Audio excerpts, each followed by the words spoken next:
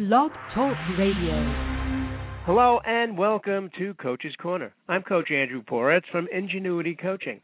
I help people discover and fulfill their passions and greatness.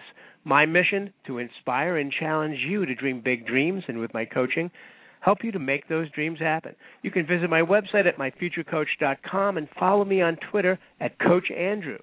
If you're listening live and you have a question, the phone number here is 646-929-2893. You'll be able to listen to the show on the phone, and if you press the number 1, I'll know you have a question. We also have a live chat room right on the show page where you can feel free to join in. My guest today is Stephen Hanks, who is the lead cabaret reviewer and columnist for BroadwayWorld.com and a feature writer-reviewer for Cabaret Scenes Magazine. Stephen was also my sports editor at the Meridian newspaper at Lehman College back in the early days, many, many moons ago, back in the Bronx, where I wrote about baseball of all things. Now, it seems that everyone I know in the world of cabaret and nightclubs has Stephen Hanks as a mutual friend. So tonight, among other things, we're going to be talking about musical theater, cabaret, a little Jolson, and baseball, which has been very, very good to me. Stephen Hanks, are you with me? Yes, I am. Good to talk to you, Andrew. Thanks for having me on. You're very welcome. You know, I'm just flashing back to the very first moment that I met you. I noticed that you didn't want to mention the year that you were working for Meridian. but if I don't know, you probably came to the paper, and people. One thing I should say up front about this, you know, this was a Herbert H. Lehman College, was a city university in New York school. And in the days that we were on the paper, and I will now reveal the year, I was the editor-in-chief in the fall of 1975, my throat is choking saying that year. But we that paper was really special. Meridian in those years, you know, was a consistently award-winning newspaper, which was pretty special for a CUNY school that was going up against, you know, in these various awards competitions, and there were a number of them, Columbia University, and I think University of Minnesota had a competition for college newspapers, and we were consistently winning awards going up against, you know, the Columbias and the NYUs of the world, you know, at least in the New York area. So it was kind of like a golden age for all the people that, all the students that were editors and writers for Meridian in those years in the early to I guess mid 70s period. It was an amazing experience, and I relished every moment of that time. For me, it was just a year and a half before I left to go to Maryland. Mm-hmm. But I still remember the moment that I saw you for the very first time at the orientation, and that was when I met the twin sisters, one of whom became your girlfriend. Was my fiancée briefly. Wow. Right. But at that we did crazy time, things I think you were just. I think we all met each other at the same moment, and oh, you're the newspaper guy. Yeah, I want to be in the newspaper. Okay, I think you just enrolled me instantly. And yeah, I was just starting as sports editor that year. I think that was you must have started the fall of '74. That's correct. Right. Okay. Yeah. So. Yeah, so did you? You might have ended up covering me when I was playing on the baseball team. Exactly. In fact, that was the thing was you said, I need somebody to write about the baseball team because I'm on the baseball team, and it just doesn't really work for me to write about myself. It's a little weird. Far be it from me to have a conflict of interest. Yes, you know, it's a little bit of a or you didn't want it to look like you had a conflict. Exactly. And so me, who was, let me tell you, I was, you know, I actually had this half of a little league award that's all broken. I was in little league for 5 minutes, the worst baseball player in the history of baseball. They had a plaque for me, right field, just sit here and wait, you know. But you then said, okay, you're going to have to learn how to score a box score. Like, you know how to score a box score? I said, I have no idea. And you said, well, that's one of the things you're going to have to learn because you're going to be writing baseball. and then you taught me. Interesting. Yeah, that's it's starting to come back to me now, and that I probably couldn't have taught you how to be much of a better writer because I was still learning how to become a better writer myself. But the box score thing I had down pat. Yeah. Well, I'm a the writing thing has thankfully always been a gift in my family. Everyone in my family has a gift of writing. But baseball was not, that was really a new thing for me. And I, when we had that a Meridian reunion a couple of years ago, and you amazingly had these old Meridians out. Yeah. Including ones that oh my God, I wrote that. I know that's my reaction to a lot of the things that I wrote in college. I'm sure anybody that, whether they become a professional writer or just writes for fun when they get older or as a hobby, probably looks back on what they wrote when they were in college and cringes. Mm-hmm. And what's so funny about those years is that when I first joined Meridian as a freshman, and when I entered the college newspaper office, I was full of spit and vinegar and confidence, and I walked in there and I told the sports editor that I wasn't going to cover a team. I was going to be a columnist. And, imagine this, a freshman coming into the office. And amazingly, they let me write a column. Mm. And so here I would be, every other week I'd, be pontificating about something that was going on, in sports. And once in a while I wrote columns about politics too, because I've always been, a big political buff, and those years were really volatile years politically, not only in the country but in the city. Sure. And so I would write columns about that, and I thought they were brilliant. And years later, after I became a professional magazine editor, and worked with people who really knew what the craft was about, I would go back to those columns and just shake my head and say, I can't believe I ever wrote anything like that. So, wow. And sometimes I even do that now, but that's another story.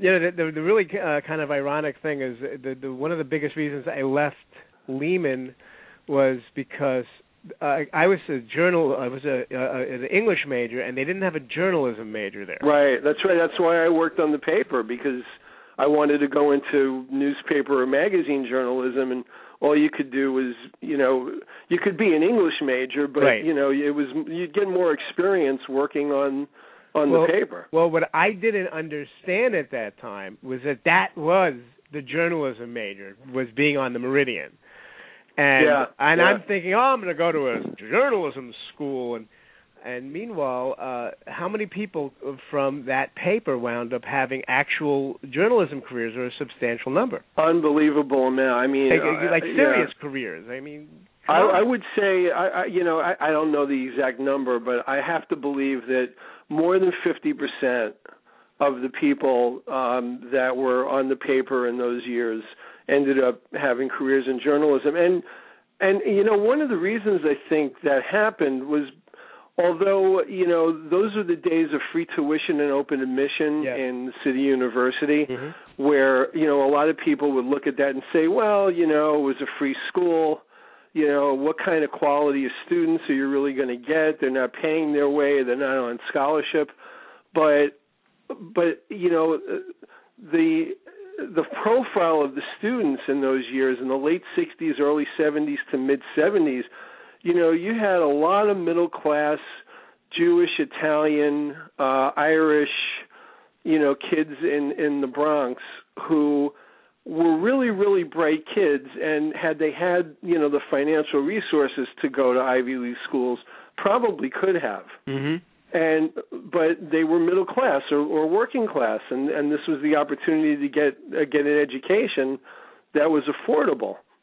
And so that led to, an organization on a college campus like a newspaper, right, to have really talented young kids. And it wasn't only Lehman, it was Queens College, Brooklyn. Mm-hmm. You could go right down the line. Sure. And my brother went to Queens College. Jerry Seinfeld famously went there. Sure. But those were the days. Now maybe we have to move on to the 21st century in our discussion. Well, yeah. But you just reminded me. Like I can recall a time when people were complaining because the student fee went from like $54 to $60, and that's all you paid to go to school. Really? Yeah. It was really an amazing time, but it was also a time where, there was one downside to the period that we were there, and you'll remember this well. We were going to Lehman right in the middle of the New York City financial crisis. Yes. And because of that, the construction that had started a few years before we had gotten to the campus came to a screeching halt. And we ended up having a lot of our student activities in those temporary trailer buildings.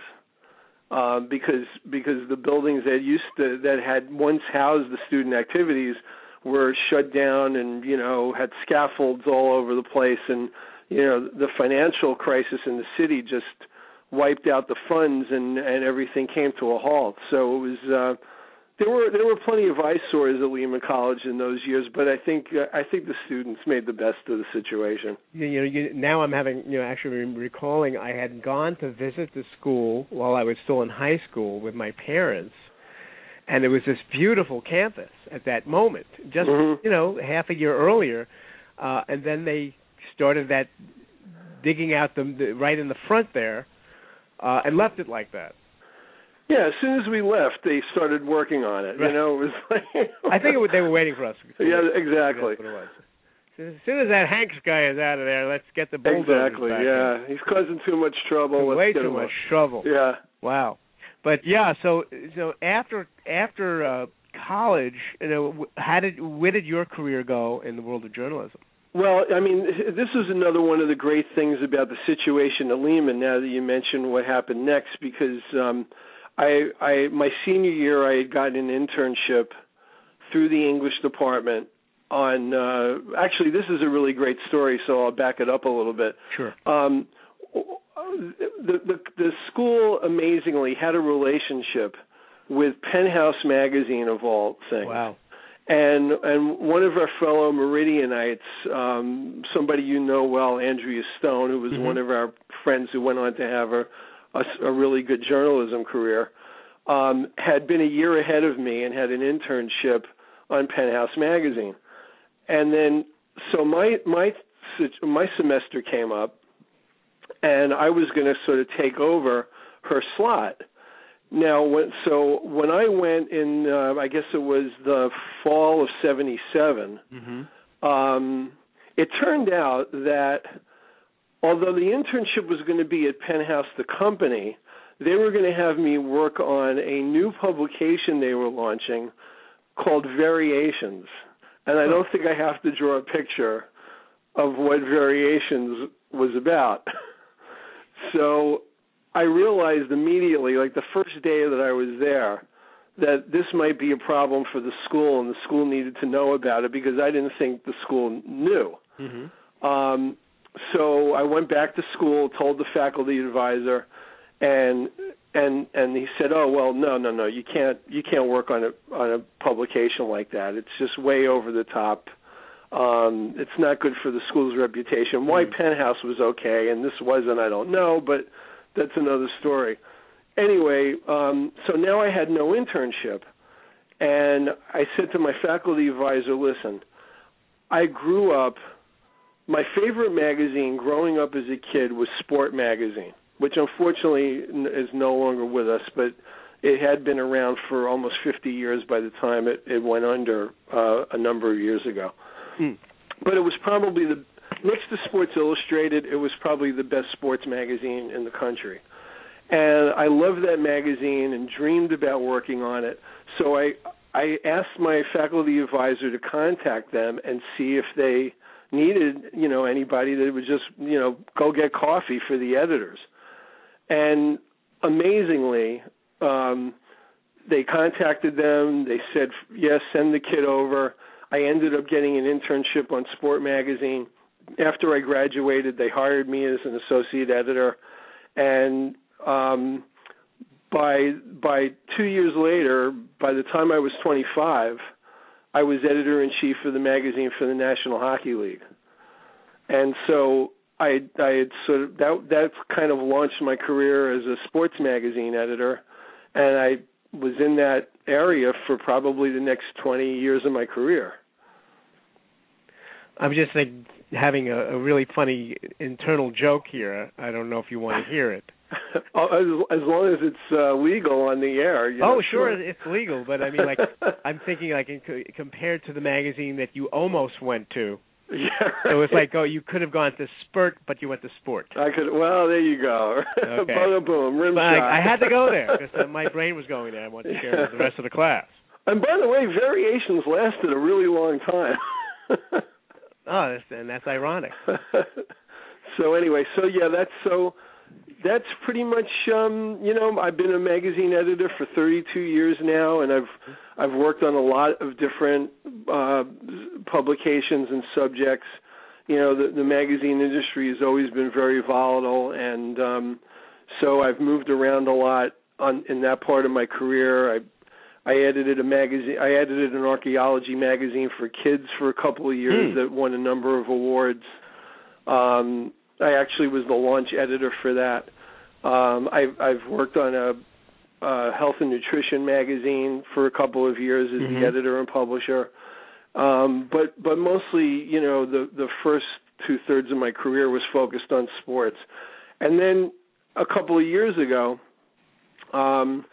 I decided, I wanted to check out some of these open mic cabaret variety shows, because I've always loved singing, and I heard about, this one particular open mic called Wednesday Night at the Iguana, which was hosted by Dana Lorge, very colorful woman in the cabaret scene.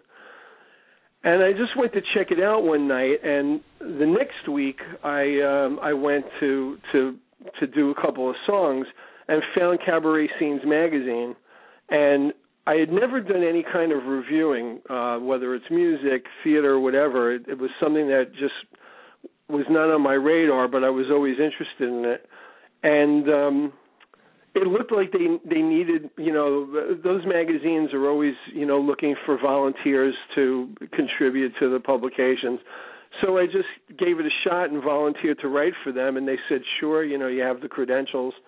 And the next thing I knew, I was reviewing cabaret shows, and I've been doing it now pretty consistently for a couple of years, and not only writing for Cabaret Scenes, but for BroadwayWorld.com now. So it's been a tremendous amount of fun, and I seem to have gotten a good reaction to what I've been doing in the cabaret world. So it's been great. No, I have this sort of alter ego myself as somebody who sings. I come from a musical family, and everybody sings. My brother's a professional singer out in California, and I sing whenever any chance I get. And you may or may not know that my singing voice is in a movie called Two Family House.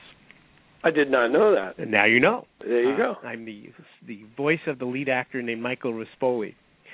And so this is like a place where I've gone to also, not writing about it, but I seem to have several toes in the water of the cabaret scene, you might say. And one of the results is you and I seem to have a tremendous number of friends in common.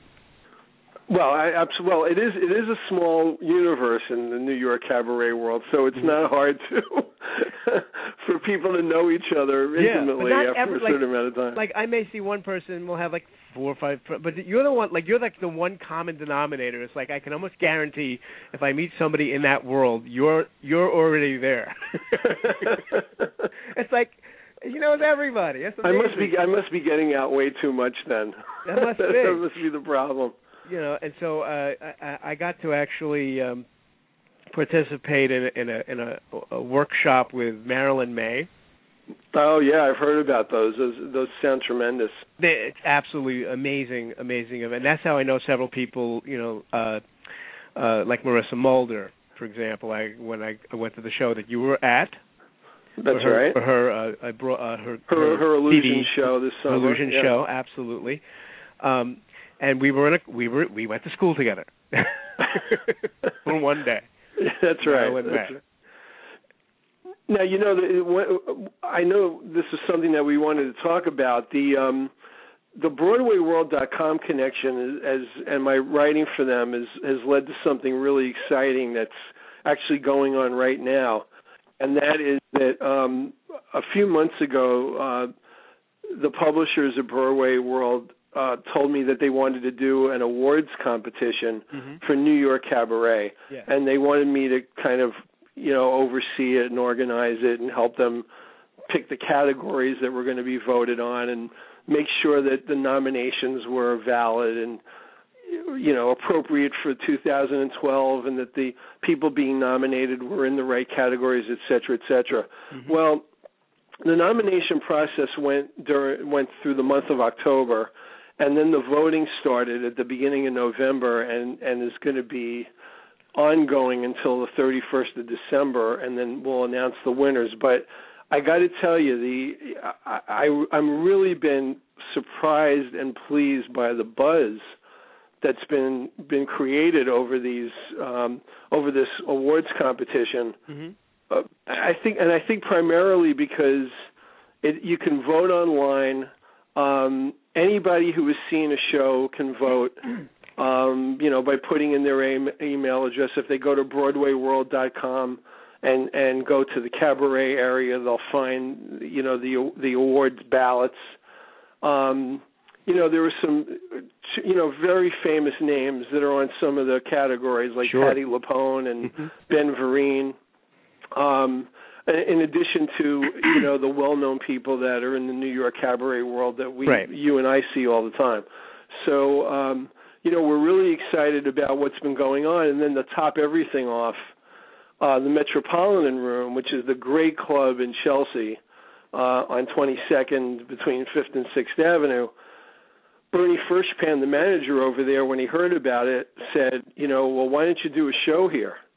And one thing led to another, and now on February 21st, we will be having a BroadwayWorlds.com awards show where as many of the winners of the awards as possible that we can get, the ones who are in town and who were willing to do it, and I can't imagine they wouldn't be if they don't have a gig, will be performing. So it should be an amazing night, and I'm really excited about it. And it's just been a tremendous experience. And the thing that I'm most gratified about in all of this, culminating with the Broadway World Awards, is that, once I got involved in cabaret, I realized that there was a tremendous amount of talent, much of which is unknown. Because, in the scheme of the entertainment, priority list, cabaret isn't high up there when you compare it to, Broadway musicals and off-Broadway. But I think once people understand the breadth and the depth of the talent of the people that are in cabaret, they would really be really surprised at how great it is. I mean, it's just one of those New York things. You just have so many talented people in New York who, for whatever reason, whether it's luck or their financial situation or who they know or whatever it may not get that big break that they're looking for, but they're still tremendously talented. And people in New York City can get to see some of these people almost every night of the week if they know where to look for them. Like, where are some of those places? Well, like I said, you have the Metropolitan Room on 22nd Street. Yeah. You've got Don't Tell Mama on Restaurant Row, which is, famous, been around for 30 years. I think they're actually celebrating their 30th year this year. You've got the Triad on 72nd Street off of Broadway, right up the block from the famous Papaya King hot dog place. The Duplex in the Village. I actually saw 2 shows there yesterday that were great. And then the big new one that opened up in June, 54 Below, which is, downstairs in the old Studio 54 space, is a beautiful new club that has had major Broadway stars headlining there. People like I said, Patti LuPone, Ben Vereen, Brian d'Arcy James, Marin Mazzie, Jason Robert Brown, Norbert Leo Butz. I mean, the list goes on, and Anne Hampton Callaway. Yeah, I was at her show and Anne's show. Yeah, and Anne Hampton Callaway will probably, right now she's in the lead, so I shouldn't say it's definitely going to happen, but she's currently leading the show of the year category on the Broadway World Awards, as well as the tribute show.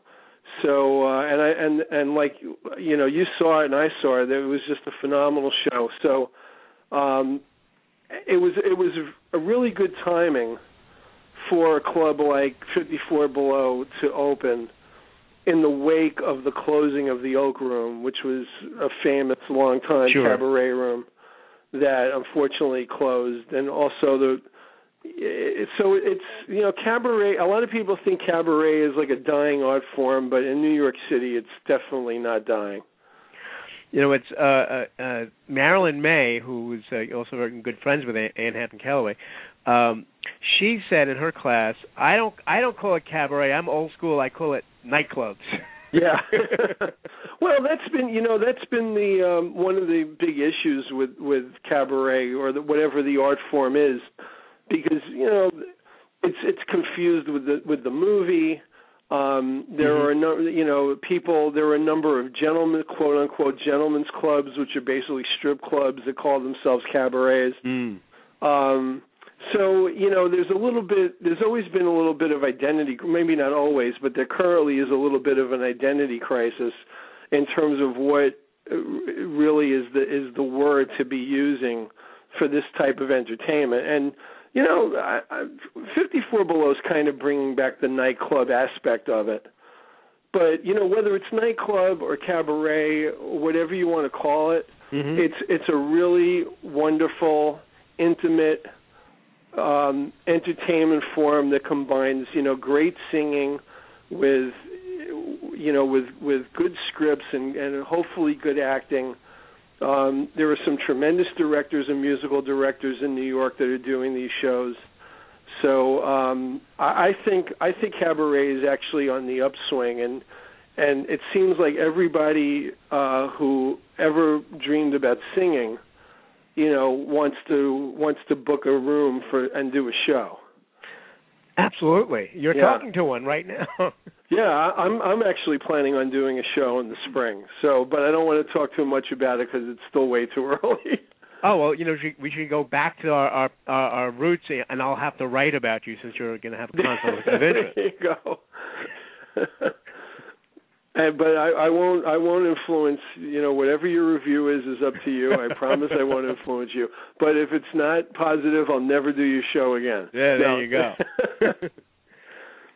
Did you know that I actually got to get on stage and sing a song with Anne Hampton Callaway? Were you able to do that during her run or some other? No, time? This was just like this. I went to see her, and I've talked about this on the show before. I had Kitty Scribella on the show a few weeks ago, but I was in Chicago the weekend of July 4th of 2010, and Anne was there, and I said, I'm going to be there. Maybe I'll get to go to your show. I wound up dragging 4 people to the show, sat at the very, very front of the theater. It was a beautiful old-timey theater in Chicago.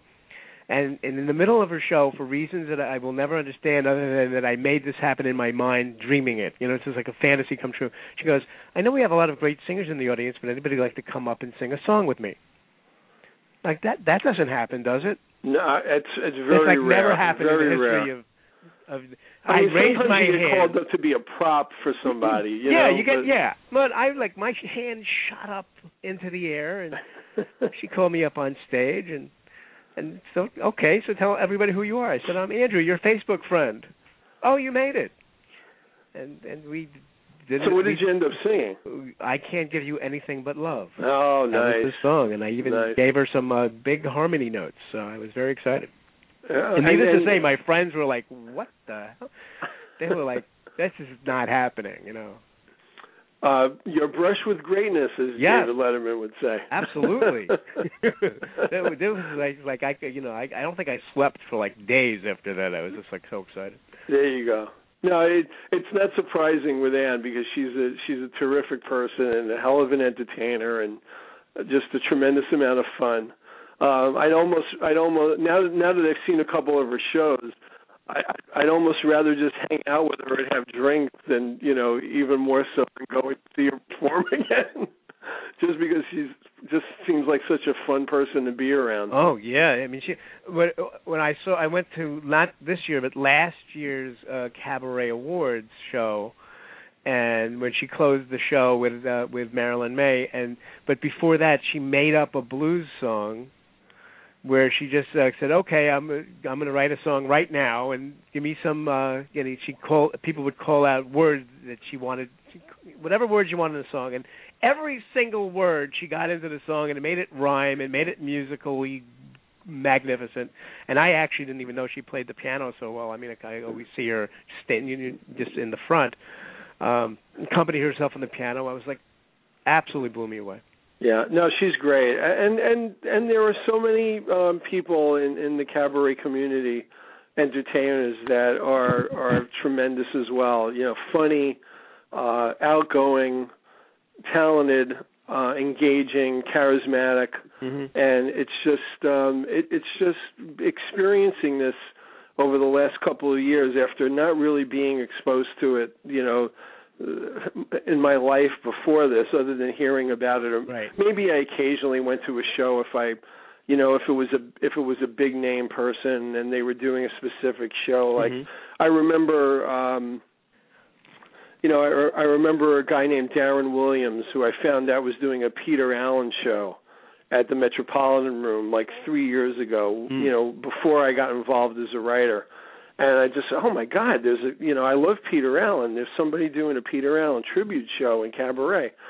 And so I went to that show, and he was absolutely fabulous, to use a Peter Allen word. And it was at the Metropolitan Room, and I got a little taste of it there, and started thinking, wow, I got to start checking this out and seeing what it's all about. So it's I recommend it to anybody who has not experienced it. And the great thing about it is it's great entertainment and it's affordable.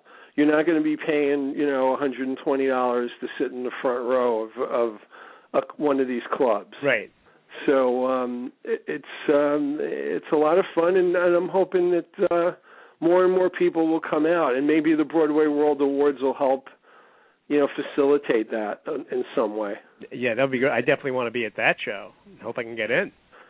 Well, as I would tell anybody, it's time to reserve your tickets now. I'm sure there's plenty available. Okay. The rush won't happen until after the awards are announced, right? Most likely. Now, have you seen Cabaret outside of New York?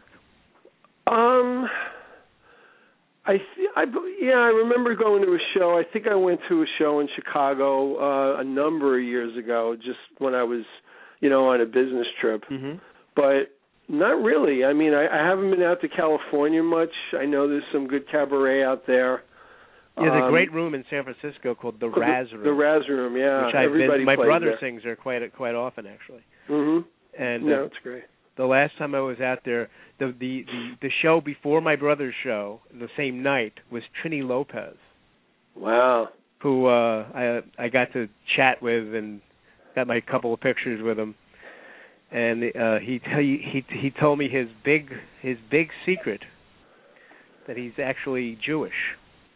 Is that right? That's what he told me. He told me his original name, which for the life of me I can't remember. He said he had to change his name to get into show business and play off the Latin look.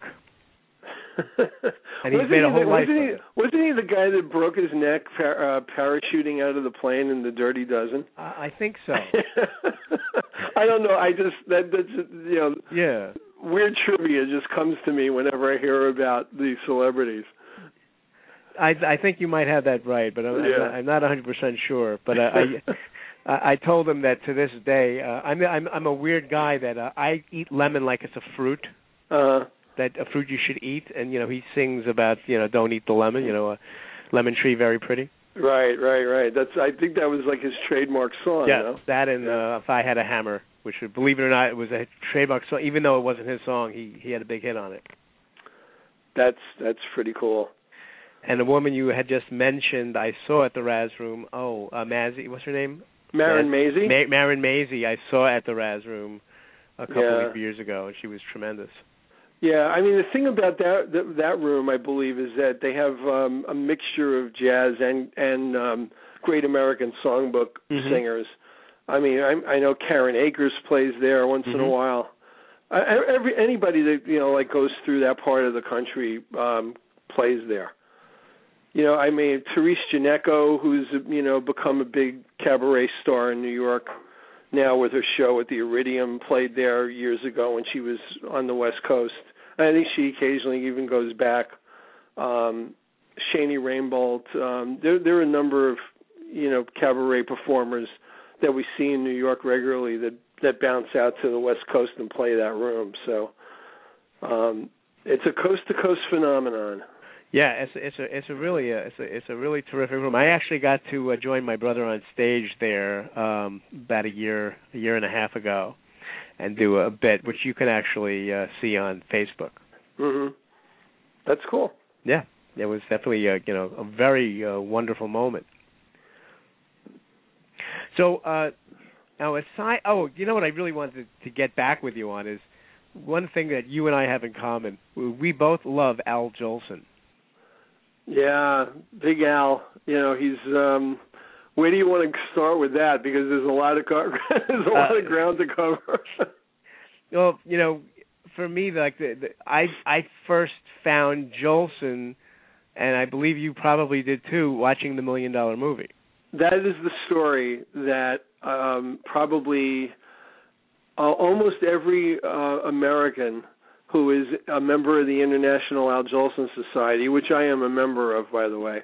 Wow. And there are, I believe now there may be in the neighborhood of 1,000 who are members of the society. They have that story, at least most of the American members. So there are still some left that still with us who actually saw Jolson perform, which I am very jealous of. Oh, me too. But that's that $1 Million Movie experience is a common thread, and it's pretty strange. I mean, because most of the people that have that story about falling in love with Jolson from the $1 Million Movie showing the Jolson story were kids. Yeah. This is not people that were, adults that had some great knowledge of music or had, were very discerning in their musical taste, or they were music historians.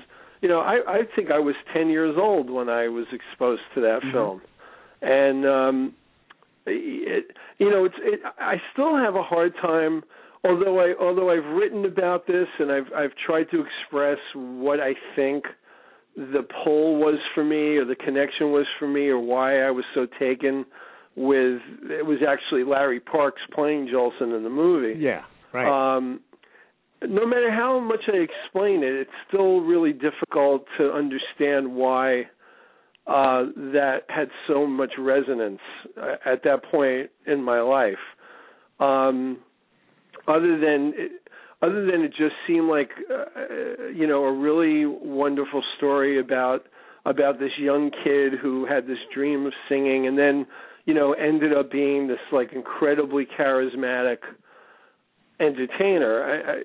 I think one of the things for me about it, and I don't know if you feel the same way, is that the sense that I got from the movie was that Jolson, obviously he was a ham and an egomaniac and all of those things that people say about him, but I can't think of anybody, even today, who had put as much passion into their performance to the point where it was just everything. It was the performance was everything You know, I remember reading a great line from Larry Parks, and I hope I get this right because it's a little bit complicated, but he was asked about what it was like to do the songs that he would lip sync to Jolson's records.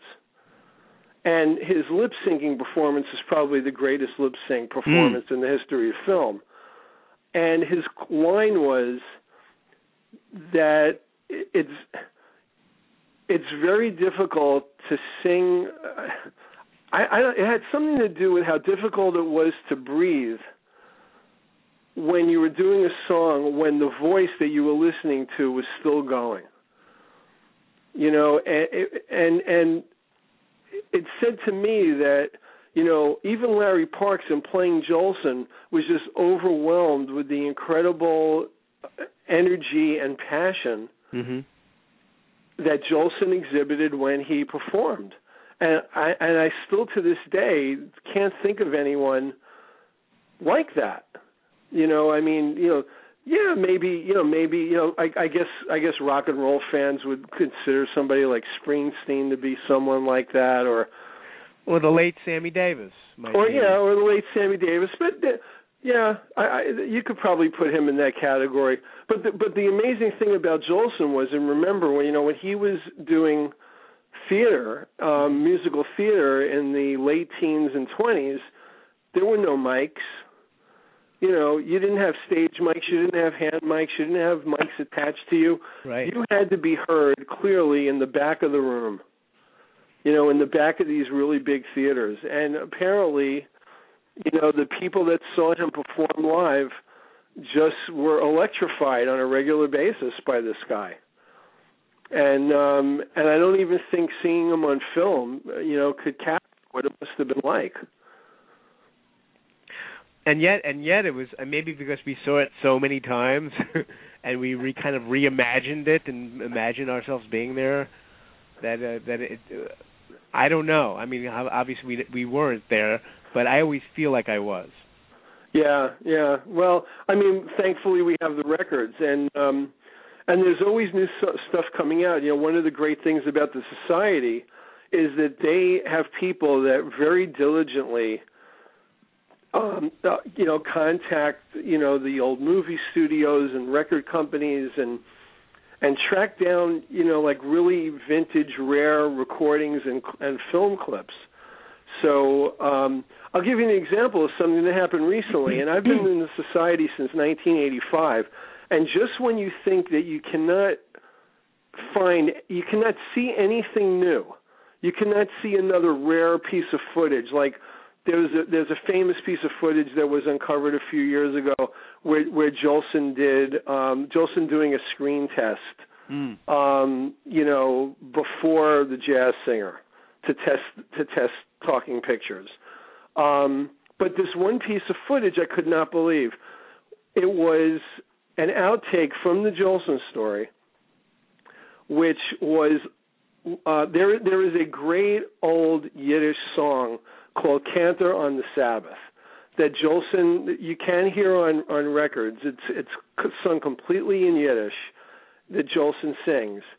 And Larry Parks lip-synced this entire Yiddish song, and it's a story song, so it goes on for a while. And the scene takes place, you know, remember how, you know, they had these scenes where after the shows, Jolson would entertain like 8,000 people in his apartment and sing till 2 o'clock in the morning? It was one of those types of scenes where he's, you know, not wearing the black face and he's around the piano in his apartment, and he just breaks out and sings Cantor on the Sabbath to his friends in his house. And it was incredible, and they cut it from the film for obvious reasons. It was too Jewish, too ethnic. But somehow the Society came up with this piece of footage and put it on a DVD, and everybody in the Society has it now. No, that's amazing. And it's and you know, and there were close-ups, you know, of Larry Parks lip syncing these Yiddish expressions, and I just couldn't believe it. There's stuff like that. By the way, one thing I should mention, which you will definitely be interested in. I believe on February 15th, and I'm going to check right now because I want to make sure whatever that second Saturday in February is. I believe it's the 15th. The New York Sheet Music Society is going to have a Jolson program that I'm putting together with a bunch of people in the society. You said it's a Saturday? It's the 16th if it's a Saturday. February 16th, Saturday. Go to the website, New York Sheet Music Society. It's either .com or .org. I should know this by heart, but forgive me for not knowing exactly whether it's .com or .org. They have the usual, little flea market. They have a flea market of sheet music for about an hour, and then between 2 and 3:30, there's going to be a Jolson program. And what we're going to do is we've got a great singer from Staten Island named Tony Babino, who is like a Sinatra singer. Oh, okay. But also knows the whole Jolson repertoire and has a great Jolson voice. Doesn't do an impersonation, but sings very much like him. And we came up with a script of the radio version of the Jolson story that was produced the year after the movie came out. And Jolson was actually in that production. So we have a script, and we're going to recreate that. I have the website for you. It's nysms.org. There you go. Yeah, New York Sheet Music Society. And all the information's on there, and it should be. It's been performed at one of the Al Jolson Society festivals, and just was a hoot. You know, the script has all the old, like soap commercials in it, and movie promos that they did, between the acts of the show. But it was a total radio version of the movie. And we're going to just recreate it, and Tony's going to sing all the Jolson songs. Well, that's great. So it should be a hoot. I want to do Jolson doing Inagata Davida. What do you think of that? Inagata Davida, baby. You mentioned that. It's kind of funny, but I've always had a fantasy about Jolson playing parts in Broadway musicals that he wasn't alive to do. And I thought of this, at one of the society functions. They always sell, Jolson CDs, and they play the music in the background. And at one event, I walked into the room, and I heard Jolson singing "Some Enchanted Evening," and it was the first time I'd ever heard him do it, and it was amazing. And so I figured, well, Jolson died in 1950, so he would have still been alive during, Oklahoma and South Pacific. So it's not surprising that he did those songs.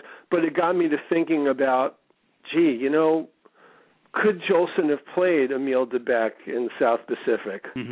Jolson might have been like a great Fagin in Oliver. Because to me, Fagin has always just been like a Jewish rabbi with an English accent. Sure. I think he probably could have been Harold Hill in The Music Man. And, wow. And it's not that much of a stretch to think that he could have been Tevye and Fiddler. Although he might not look the type. He just would have put Sonny Boy in the middle of the show. Yeah. If it were a Rich Man and Sonny Boy, it would have been a mashup. That would be great. I would pay extra to see that. Yeah. So, the Jolson thing is pretty cool, and I just, as a big Jolson fan, I hope that there are just enough people, as the years go by, that are aware of him. And keep them alive, like we want to keep all these great entertainers alive from the early days of show business. Yeah, I mean, I think like every day there's like one less person who knows some of these people, and so we have to bring it to today's people. Yeah, it's funny. The other day, I heard, I forgot what the commercial is, but there's a commercial on the air where Jimmy Durante is singing. Yeah. I forgot which song it was. September song or one of those songs that he used to sing. Mm-hmm. And I was like, boy, I wonder if people listening to this even know who that is that's singing. And then I'm cruising around the net the other day, and sure enough, I find somebody is doing a Jimmy Durante show somewhere. Wow. So I don't necessarily know if it's in New York or maybe it's San Francisco or Chicago or whatever, but it's great to find out that there are people, and they may not be young people, maybe they're people in their 40s or 50s or even their 60s, but that are doing shows that keep the memories of these great entertainers alive. Well, I'm gonna take as my guest to that show Mrs. Calabash's granddaughter. There you go. Okay. You know her? Oh yeah. Absolutely. Wherever she is, I'm sure she'll want to come. So as we get to the last section of our show, love to talk. Move the talk to baseball. Today was a big day for in the history of the Mets, don't you think? Yeah, definitely. And I got to tell you, I'm one of those people who think the Mets did the right thing trading R.A. Dickey. Okay. And I loved R.A. Dickey as a writer. Obviously, there couldn't be a better story than the story that he produced. Coming out of nowhere as a knuckleball pitcher at his age, with everything that he's been through in his career, just an amazing story. Tremendous guy, incredibly intelligent, and I was at the game when he won his 20th this year. But that said, as a Met fan, I know that the team has a long way to go to rebuild, to become a consistent winner. And when you can take a 38-year-old knuckleball pitcher who you basically got for nothing and build up his trade value to the point where you could get two great prospects that they got in this trade, especially the catcher, which they desperately needed, and which is so hard to get in baseball these days. I mean, if you have a good catcher, it's like you have gold. It was something that they couldn't turn down. So as much as I hated to see R.A. leave, I think it was a really good trade for the Mets. I couldn't help, though, but just be flashed back to the moment when Tom Seaver was traded. Do we really have to? Even though they're not really comparable, but it just reminded me of that moment when I felt so. I remember how I felt at that moment. In the spring of 1977. Mm-hmm. When that was going on, when that whole was Seaver going to be traded from the Mets, was going on, I was on the Lehman baseball team, and I remember going to practice or game every day after having read the latest story about, Tom Seaver's going to be traded for Don Sutton, or the Mets going to sign him, or, and my heart was in my mouth all the time because Tom Seaver was my idol. And at least in those days when I was, a young kid thinking maybe I still had a chance to be a professional baseball player. Right. But and it just and when he was traded, it was devastating to me. I mean, I still have a little shrine filled with bobblehead dolls and baseball cards and magazine covers in my den in my office. Wow. But I would not compare R.A. Dickey being traded to the Tom Seaver trade. Okay. Well, let's just hope that like as you call them, great prospects. Let's just hope that those pan out. They don't. Yeah, you never know. Remember what was that horrible trade in the Mets had that. And everybody died. Like whoever they brought in, like I can't remember now who it was. Major, like 3 players for one in the 60s or early 70s. You mean that wasn't the Seaver trade? No, I don't think. No, not the who was Seaver traded for? Oh, well, that was Mike Flynn, Pat Zachary, Steve Henderson, and Dan Norman. No, not that trade. What was the... Nolan Ryan was one. It might have been Nolan Ryan. I mean, Nolan Ryan was for Jim Fregosi. Yeah, that's the one. And at the time, everybody thought that was a great deal. Right. That's the one. That's actually the trade that made me like, oh, yeah. Like, let's hope it doesn't turn out to be one of those. Right. Yeah, I know. But you know what? Nolan Ryan was about 23 then. Yeah. R.A. Dickey's 38. True. Look, I hope R.A. Dickey has a great year, but, you just never know with guys that age that throw a knuckleball. On top of that, he's going to the American League where they have a DH, so the lineups are going to be much tougher.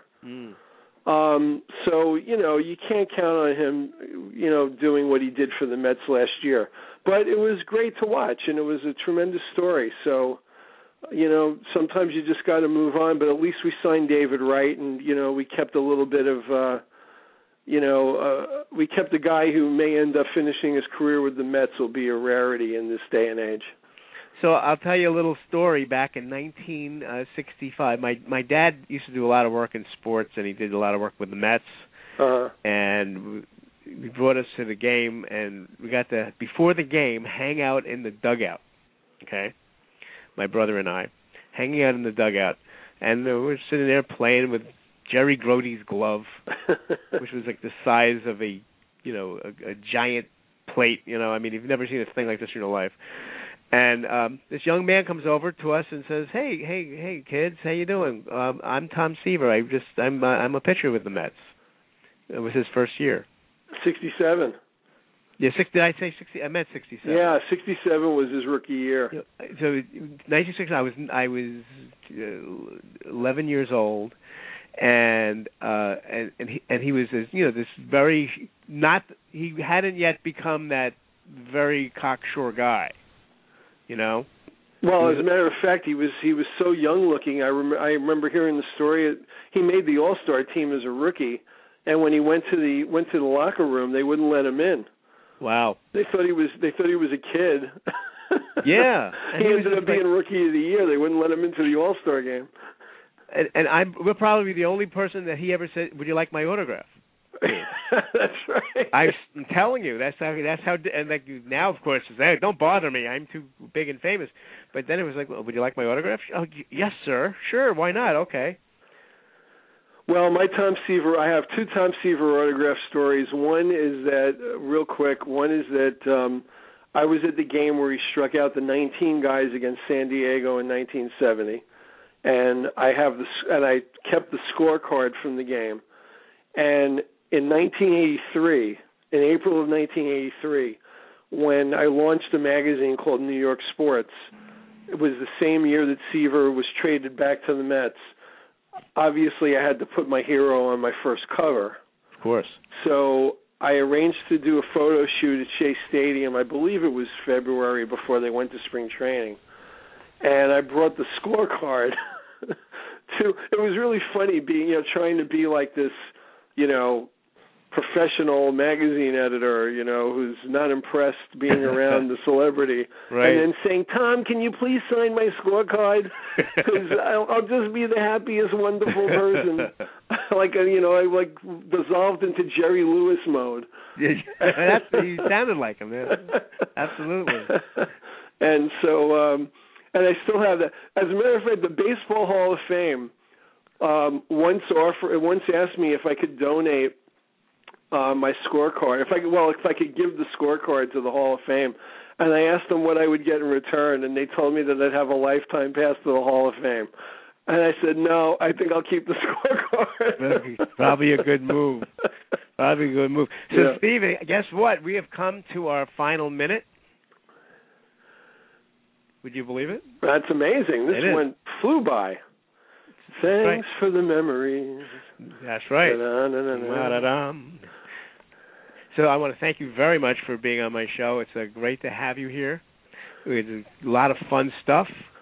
It was my pleasure, and it's great reminiscing about the good old days at Lehman College. And absolutely. Talking about Cabaret and the Mets. What an eclectic mix of topics. Exactly. And tomorrow, by the way, I'm doing a back-to-back show, doing a show tomorrow, my last show of the year with Adrian Gussoff, and we're going to be talking Yiddish tomorrow. Ooh. You're going to want to call in. She's the boobygram lady. Unbelievable. That sounds good. Ask her if she knows that what the Yiddish song "Bells" is in the Al Jolson repertoire. Okay, I will ask her. Okay. Thanks again, and thanks everyone for listening, and we'll see you tomorrow night. Good night.